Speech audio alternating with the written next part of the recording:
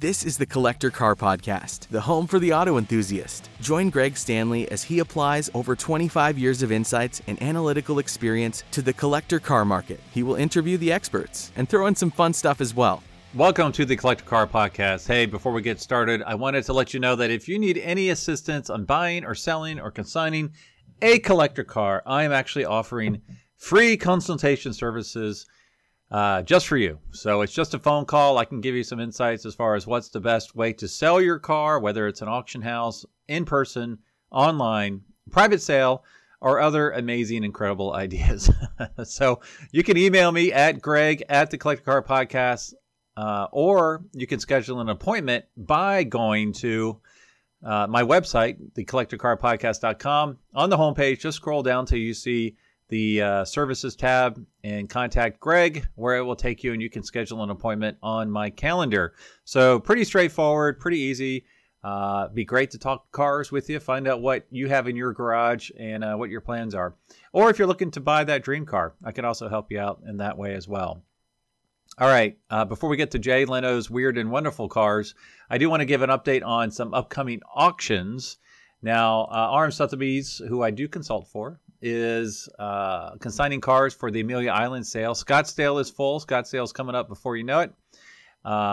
So, you know, the next one is Amelia Island. And pardon me, but I should say Merry Christmas, Happy New Year, Happy Hanukkah, Happy Festivus, all that kind of cool stuff for the holidays. I hope all of you are having a wonderful holiday.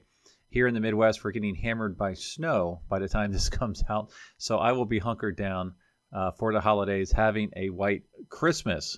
So like I said, Amelia Island, I believe there's only a handful of slots left. I mean, there's still time. I mean, I'm talking 20, 30 slots, but they do go fast. The schedule is Thursday, March the 2nd, 10 a.m. till 7 p.m. is a preview. Friday, March the 3rd, 10 a.m. till 4 p.m. is another preview. And then the auction is Friday night at 4 p.m. So that is what's happening at Amelia Island this year. And RM Sotheby's is the original auction house of Amelia Island. So some great cars always come across the block there. I do want to say that last year was a record. I'm sorry, this year, actually, at Amelia was a record year. We had some huge car sale. And if you're with me on YouTube, I've pulled up some pictures here. It is an incredible 1934 Packard 12 individual custom convertible Victoria by Dietrich. Now, it's just one of three known to exist, and this thing was absolutely stunning. Surprising, I don't know. I was a little surprised it sold so strongly because pre-war cars have been a little soft recently, but they have definitely been increasing lately, and the premier cars are definitely doing incredibly well. Speaking of premier cars, this one had excellent provenance along with show-winning history. Let's see, it won first in class and runner-up Best of Show at the 2014 Pebble Beach Concours d'Elegance. Let's see, it sold for an astounding over $1.4 million. Now, the next one that hit the block, this one was really crazy if you were in the room at Amelia Island, was this 1930 Duesenberg. So this is let's see here, Duesenberg Model J convertible sedan by Murphy. It shattered its high estimate by over $1 million. So it sold for $3.5 million. And let's see what the estimate was, $2 to $2.4 million. And it sold for $3.5. This one just kept on going when we were in the room there. It was very exciting to see two folks really go after it. And to go $1 million over high estimate is truly a rare and special event. So another thing that's coming up, and I just mentioned this for our international listeners here, well, in U.S. as well. We are actually celebrating 100 years at Le Mans by having an auction at Le Mans. So let's see. RM Sotheby's is partnering with Le Mans and the ACO and presenting a spectacular once-in-a-lifetime Le Mans Centenarian auction to be conducted at the landmark running of the race in June 2023. And what promises to be the most significant sale of sports competition cars ever offered and taking place on track during the Centenary weekend, the live auction will feature 24 sports racing cars, all of which will boast significant race history at the 24 Hours of Le Mans. So think about that. Once every 100 years, and this is the first time that there's been an auction at that 100-year celebration, and they're only taking 24 cars because it's a 24-hour race. So if you have a car that has Le Mans history and you would like to explore consigning it at that historic auction, again, shoot me a note, Greg at thecollectedcarpodcast.com or gstanley@rmsotheby's.com. All right, a little bit more stuff coming up here. Let's see. If you're not watching this right now on YouTube, check out my YouTube channel. I'm posting videos every Monday and the podcast video every Thursday. And I'm going to stream a new live streaming a new game show called Guess the Hammer.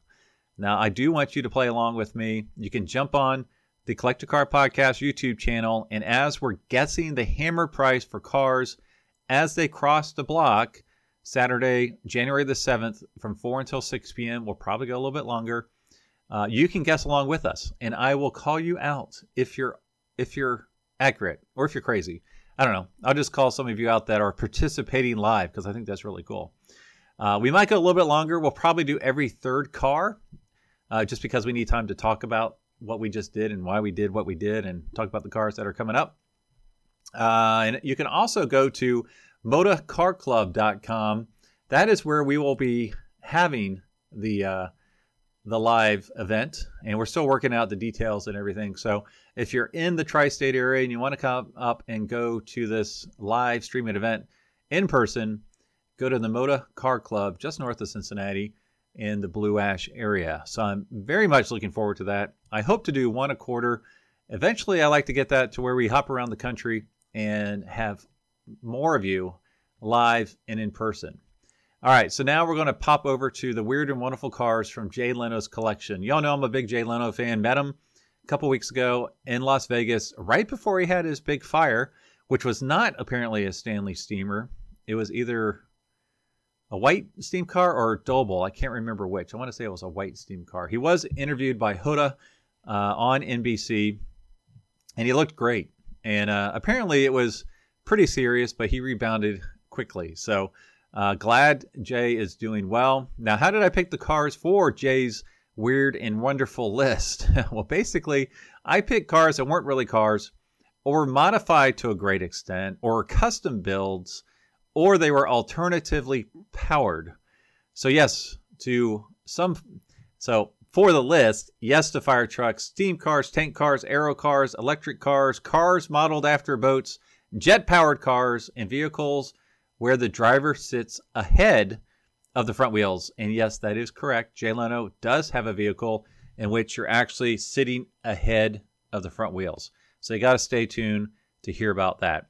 Now, what am I not going to talk about? Well, I'm not really going to talk about the steam cars. Those are cool. I'm just not crazy about them. Or the fire trucks. I'm not going to talk about the 1916 auto car. It's more like a big truck. I'm not talking about the Baker Electric because I am talking about the Detroit Electric. I'm not talking about the Corvair ramp side, the Daimler SP250. Those are just a little bit too common. I'm not talking about his military Ferret armored car that is legal for the road. I'm not talking about the GMC Cyclone. Again, a little bit too common. His Jensen CV8, his Morgan Hot Rod. I'm not a huge hot rod guy. The Morgan three-wheelers, he does have two of those. I probably should talk about one of those, but I'm not. And I'm not talking about the first rotary engine car, the NSU Spider, because I am reviewing his Mazda Cosmo. So let's get electric here. We're going to start with the 1914 Detroit Electric. I am pulling up pictures online that are just strictly from the Google search. Now, this description is from RM Sotheby's. They do such a great job. And if you just want to read about some cool cars, go to their auction listings. There's some great writers. Shout out to Forrest. There's some great writers that contribute to RM Sotheby's. All right. I'm going to scroll through the pictures here while I give you this nice description. Let's see here. Detroit Electric was one of the longest surviving automobile manufacturers dedicated solely to producing electric-powered vehicles. Now, the pictures I am scrolling through, most of them will be of Jay Leno's actual car, which is why I'm doing it this way. All right, prior to 1907, the company was known as the Anderson Carriage Company, and they were one of the earliest champions of battery power for their line of lightweight city cars. After reincorporating as Detroit Electric, the firm steadily grew, experiencing respectably strong sales throughout the teens and into the 20s, with production peaking at nearly 5,000 vehicles per year. The Detroit Electric catalog included a variety of bodies, including open touring cars and even sporty underslung roadsters. Now, Jay is neither one of those. His is a 4-seat carriage. And what's interesting about this, it doesn't have a steering wheel. It has a rudder. The driver is actually in the back seats. The 2 front seats can rotate so that you can sit and talk to your fellow passengers and look at each other. And also, one thing he's mentioned in his video is that his wife really likes his car because it's so quiet that deer will actually walk right up and look into the window because there's no sound and there's no smell to spook them. All right, let's see. These luxurious, formally styled closed cars were the preferred transport of well-to-do city-dwelling women who appreciated the Detroit Electric's silent, smoke-free, no-hassle operation. These cars' mechanical simplicity was particularly appealing in the days before the self-starting petrol engine, when the act of simply starting a motor car could be dangerous. As the petrol engine evolved, however, electric car sales dwindled, and the company focused more on commercial vehicle production. Passenger cars were still offered on a special order basis throughout the 1920s, but the outdated looks did little to attract new customers. Detroit Electric attempted to modernize their line by purchasing bodies from Willys, Overland, and later Dodge. The refresh afforded them enough sales to carry on production. Remarkably, a new Detroit Electric could be ordered as late as 1939. All right, some of the pictures I'm popping online here now are not of the Detroit Electric car, so I'm going to start going backwards. All right, so Jay's Detroit Electric is being restored with many upgrades to the batteries. I believe the engine is actually from a Tesla, and he has an upgraded sound system and wooden frame. Now, in his most recent restoration blog, which was December of 2021, a year ago, he found some original factory lights which needed to be re-chromed. They were really these cool, fancy, like sconce kind of lights. He said they look kind of Art Deco. I thought they looked like they would fit perfectly in a haunted mansion. So it's really cool how ornate these cars were. It's like a little fancy parlor on the inside. All right, let's see. All right, next, let's move to the next car. Now, this is one of my favorite cars in Jay's collection. And this is the 1930 Bentley 27-liter car. It's unbelievable. Now, this is an aero car, so this has a Merlin engine out of the aircraft. Now, there is a video of him. I believe he's being flown in a P-51 Mustang, which had the Merlin engine. But back in the day, sometimes folks would take the airplane engines and put them in these cars, hot rodded them basically, and made them incredible. Now, this is a special one-off built car. Top Gear famously did a test in this. And Jeremy loved it, apparently. The reason I would, like, if I could afford it, this is one of the few cars I would want to buy out of his collection. Why say that? There's a lot of cars in his collection I love to buy. But the reason being is this one is just bonkers. It's gorgeous. It looks like a huge pre-war Bentley, which is iconic. It seats 4 people, because if I had a car like this, I'd want to take all my friends for a ride in it. And it's just massive. It's just incredible. All right, from RM Sotheby's. Now, this is more related to why there were aero engines in cars. In the relatively peaceful time between World Wars, World War I and World War II, the various hill climbs and race circuits dotting the British countryside became battlegrounds. To navigate the winding corners on the way to the top, your car had to be nimble, but to ensure you marched up the hill faster than anyone else, there was no replacement for displacement. Now, like I said, this is a 27-liter Merlin aircraft. Now, for a perspective, the GT Mustang is a 5-liter. So this is 5 times larger. Now, this was built by Peterson Engineering. It weighs over 3 tons and has almost 700 horsepower. Let's see. Anyways, just a really cool, amazing car. This is worth it to see his video, just to kind of get a feel for how incredibly large this car is. Now, he does have some other aero engines. I think a Fiat, a Hispano Suiza. So he's a big fan of these early pre-war cars that have the airplane engines in them. Just really, really cool. I just want to hear one fire up, honestly. All right, next is, if you thought that was a crazy car, the next car is even crazier. And it's probably the car he's most famously known for. This is the 1930 Blastoline Special Twin Turbo. Just an insane car. So if you're not watching this on YouTube, picture this in your mind. Picture a 1932 hot rod that's been totally stretched 3 times as long. Make it bigger. Put in like a boat tail in the back and stretch out the front wheels. And the wheels are actually from an 18-wheeler. That's how big this thing is. And it has, I think it's a 12 or 16 cylinder. I think it's 12 cylinder tank engine. So this is known as his tank car. Now this was special made as well years ago. And I think it made the show circuit like SEMA, different shows like that. And he just fell in love with the car. It wasn't drivable at the time that he bought it. Now, if you Google it, you'll see an old My Classic Car video with Dennis Gage. Love that show. Love Dennis. I don't know if he's around still. I haven't seen him lately. Great show. What's fun about that is it's pretty early on for when he had this Blastoline. And you can see in his garage, his warehouse garage, how much has evolved over the years. Like the painted floor is all chipped paint, and some of the cars in the background are under restoration that are well-known cars today that have been since restored. So it's pretty cool to watch that. So this thing is just incredibly insane. I forget the horsepower, but it's absolutely nuts. Really, really cool car. Arnold Schwarzenegger apparently really wanted to buy this from him. Of course, that's another car I love to drive. Having my own collection because it's so bonkers. All right, next in the weird and wonderful cars of Jay Leno is his 1963 Chrysler Turbine. Now, this is from Car and Driver, and the pictures I have on the screen are also from Car and Driver. I believe it's from the actual article I'm quoting here.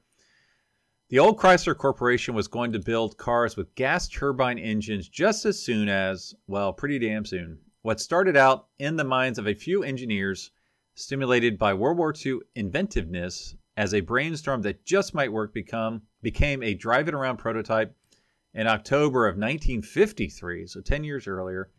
Chrysler began testing a stock-modified 1954 Plymouth powered by a turbine. As the decade went by, more and more turbine prototypes whirled out of the Chrysler engineering department and onto the streets of America, where they were captured on film and pictured in every newspaper, mechanics magazine, and car book in the country. General Motors and Ford had turbines too, but Chrysler seemed to be out front, closest to the day when we'd all be whirling around in jet-age cars, devoid of cooling systems, mufflers, pistons, valves, carburetors, and need for gasoline. They'd run on kerosene or diesel fuel or, even vodka if you were into party tricks. Anyway, so pretty cool. It's my understanding. All right, let's see. The first 50-car run of identical shimmering bronze Ghia body glamour cars. Let's see. So they made approximately 50. I want to say Jay has the only one that's in private hands at this point. Jay had mentioned that he had lusted after one of these since he was 14, which is okay. That makes sense because he was 14 in 1964, and these came out in 1963. Bodies were hand-built by Ghia. The first two-door prototype was a car called the Typhoon, and Chrysler made approximately one car per week. But like I said, I think he has the only one in private hands. All the others are in museums across the country. All right, next from the weird and wonderful cars of Jay Leno is the 1916 Crane Simplex Model 5 Holbrook Skiff. Now, this is a beautiful pre-war car. On first glance, it looks like a lot of other pre-war cars of the era. But when you start looking at it a little more closely, it is bonkers. So this particular car, the exact car in Jay Leno's collection, was built for the 1916 New York Auto Show with yacht-inspired design, including a door in the middle rather than beside passengers and a propeller in back. Let's see, soon purchased at the San Francisco Auto Show and now owned by Jay Leno. So this was a part of the Hera collection and was restored by Hera. Apparently Jay has since restored it. Let's see, back in the day it cost $10,000, which in 1916 equates to $275,000 today. Has a 568 cubic inch engine with 110 horsepower, which is a lot for 1916. It has a lot of mahogany and teak woodwork in the interior. So a lot of yacht kind of themes. The windshield is straight up and down like the boats of the era. Let's see. You enter from the side, which you can see in this picture here that I have shown. And then it has a little porthole and some cool little styling touches that would have been on a boat of the era, not on cars of the era. All right, next. This is our 6th car out of our top 10 is Jay Leno's 2006 GM EcoJet. All right, now this is the car he had totally custom built. This is from Motor Authority. The idea for the EcoJet first came about from talks between Leno and his chief mechanic, Bernard, and it soon became a concept sketched out on a couple of napkins. Soon, GM's head designer, Ed Welburn, was called upon and more professional sketches were completed. Design elements came from jet aircraft and F1 race cars, and there's even a hint of Cadillac in it, especially the headlights. Riding on the chassis of a Chevrolet Corvette Z06 modified with aluminum and magnesium structural components, the EcoJet is powered by a 650 horsepower Honeywell LT101 turbine engine that runs on biodiesel fuel or JP4 jet fuel and produces 400 pound-feet of torque. The body is composed of carbon fiber and Kevlar and can comfortably seat two. You know, this is one of those cars, I would say it's a handsome car. I wouldn't say it's an attractive car. You can call someone handsome and they're still not attractive, right? Yeah. I get that all the time. Let's see. But, you know, it's totally custom built. Really, really cool. In this particular picture online, he has it parked next to the Chrysler turbine, which makes total sense. He also has, I don't remember the name of it, but he has a jet engine powered motorcycle. It's a helicopter. They say jet engine, but it's a helicopter turbine engine.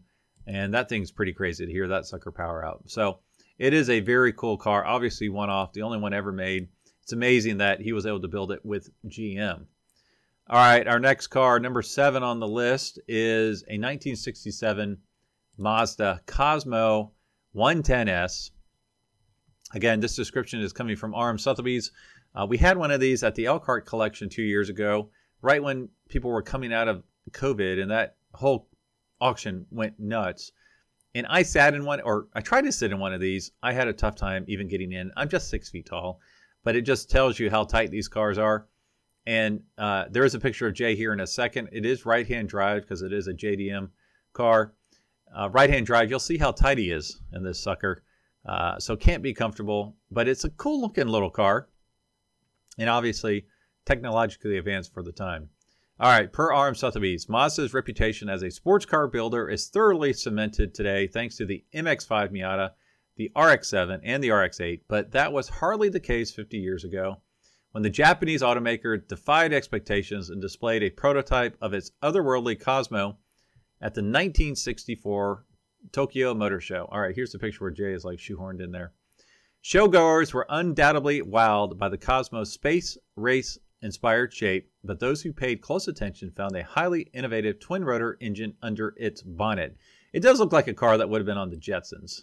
Like it could almost, like, just, you know, the tires and wheels just curve underneath it and it takes off. When it hit the market in 1967, the first Cosmo boasted 110 horsepower and a 7,000 RPM redline from less than a liter of displacement. Figures that impress even today, let alone 50 years ago. Underneath its sleek, futuristic sheet metal, the Cosmo was more of a petite Grand Touring coupe than an outright sports car, with its suspension's progressive rate springs tuned more for long-distance comfort than short corner carving. All right, really, really cool car. At one time, there were said to be only 3 of these in the U.S., one in Akron, Ohio, Jay's, and then honestly, I don't know where the third, well, I guess the third one was the one that ended up in Elkhart. How about that? All right, the next one is what I referenced earlier as far as the vehicle where Jay would sit ahead of the front axle. Now this is a 1950 Mercedes Transporter. Now this is a replica truck, not a replica truck. All right, this is from Autoblog. According to Leno, this is a replica of a high-speed transport truck Mercedes used for its racing program back in the SL's glory days. That would be the Gullwing, the 300 SL. In the picture we have online right now, Jay Leno's unrestored 300 SL Gullwing is on the back of it, which is quite incredible to see. All right, let's see. The original would do 108 miles per hour, which is kind of amazing for a vehicle of this size and layout. And remember, it carried that speed with a race car on its back, allowing the mechanics to take the car back to the factory for service quickly. The key to this frankly blistering speed was the original truck's engine, a 3-liter straight six from the 300 SL. Leno's example is a little bit different. See, Mercedes crushed the original transport truck in 1967. After realizing the error of its ways, Mercedes-Benz built an exacting replica of the truck at a cost of around $2 million, and you can see that car in the company's museum. Leno's particular truck isn't a Mercedes authorized copy, but was the creation of a Swede. Leno took the bodywork and made it roadworthy so he can use it as a transport, which, was why Mercedes built its version in the first place. Jay's changes included adding a hood to access the AC he fitted in a cargo compartment for tools and cables, and it's not powered by an SL engine because that would be crazy expensive, according to Leno. Instead, power comes from the 1980s Mercedes truck engine, and because Jay's a good guy, he added a small decal on the door, signifying that his truck isn't the real McCoy. But the best part of his video is Leno's demonstrating of what it's like to drive. He said it is a really weird feeling because the way you turn around a corner with the wheels behind you, you really have to kind of plan for it and get ready for it. All right, the next one, number 9. This is his 1966 Oldsmobile Tornado. Now, I think Tornadoes are pretty cool. One of the first mass-produced front-wheel drive cars. But Jay took his to the next level. Now, this is from Car and Driver Archives. So this is an article from when they first came out. And this is for the factory correct one, not Jay's. Let's see. You can count on the car to understeer, but the degree of understeer varies widely with the power application. Once set up in a corner, more power causes the path to straighten so that the car wants to fall off the road on the outside of the turn because of the big 425 cubic inch engine on top of the front wheel drive. Let's see, releasing the accelerator pedal does just the reverse. The Tornado dives in toward the inside with alarming quickness. We think the giant 400 horsepower, 2.5 ton Mini is a gas, but have some reservations about recommending it to citizens with cardiac conditions. I don't know why they called it a Mini. All right.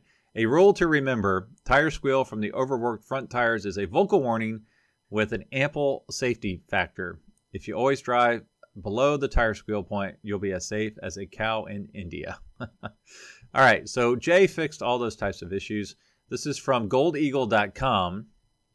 Let's see. Jay Leno's Tornado originally came with a front bench seat, but it was removed to fit a driveline tunnel, which is used for the chassis torque tube. A pair of black leather bucket seats were added. A lot of stuff was done. Center console was placed between the seats, extra instrument gauges, revamped the trunk, custom fuel cell. The engine is still 425, but it's a GM engine that was heavily modified, so it's over 1,000 horsepower. I think it's twin turbo or superchargers. So it looks like an ordinary factory production Tornado, but beneath the sheet metal are a modified C5 Corvette chassis, suspension, and twin turbocharged prototype crate engine. So basically, the only thing that is stock on this thing is probably the sheet metal. Everything else, and glass, everything else has been massaged and changed. Even the wheels look like factory wheels, but they look like the factory hubcaps, but they're actually aluminum billet wheels that were custom made. Really, really cool. That is weird, and it's wonderful. All right, so the last car I want to talk about today is his 1916 Owen Magnetic. Now, this falls in the alternative power category. Pretty cool car. Now, this is from Motor Biscuit. When the first cars hit the road, it wasn't certain that internal combustion engines would be the way forward. So in addition to gasoline-powered cars, some cars ran on steam and some ran on electricity. But then, as now, electric cars had a problem: the lack of charging stations, Hagerty explains. So it must have been quoting a Hagerty article. The Owens Magnetic tried to address that. This is very interesting. I can't quite wrap my brain around all the technical aspects of it, but if you watch the video, Jay actually has like a chart that shows kind of how it works. I watched it like 3 times, and I still really didn't get it. All right. The Owen Magnetic is the creation of one Justus B. Ince, an electrical engineer once employed by Thomas Edison. Let's see. Ince's prototype appeared in 1898, but a production version didn't come until 1907, the Edison Tech Center reports. At the time, Ince was employed by the Electric Vehicle Company, which came under new ownership and stopped making EVs in 1909. He tried to sell the patents elsewhere, but got into a scuffle over royalty payments. It wasn't until Ince went into business with Raymond Owen that the first Owen Magnetic appeared in 1914. Like modern hybrids, the Owen Magnetic has an internal combustion engine and an electric motor. However, this antique hybrid car works differently than most modern ones. The 75 horsepower, 6.1 liter, that's pretty big, inline 6-cylinder engine under the hood doesn't drive the rear wheels directly per popular mechanics. Instead, rather than a drive shaft, the engine turns flywheel in an iron housing. This flywheel, which is essentially a magnet, has several wire coils arranged around it. And when it spins, it creates a magnetic current within the coils, Autoweek explains. This creates electricity for the electric motor that actually turns the rear wheels.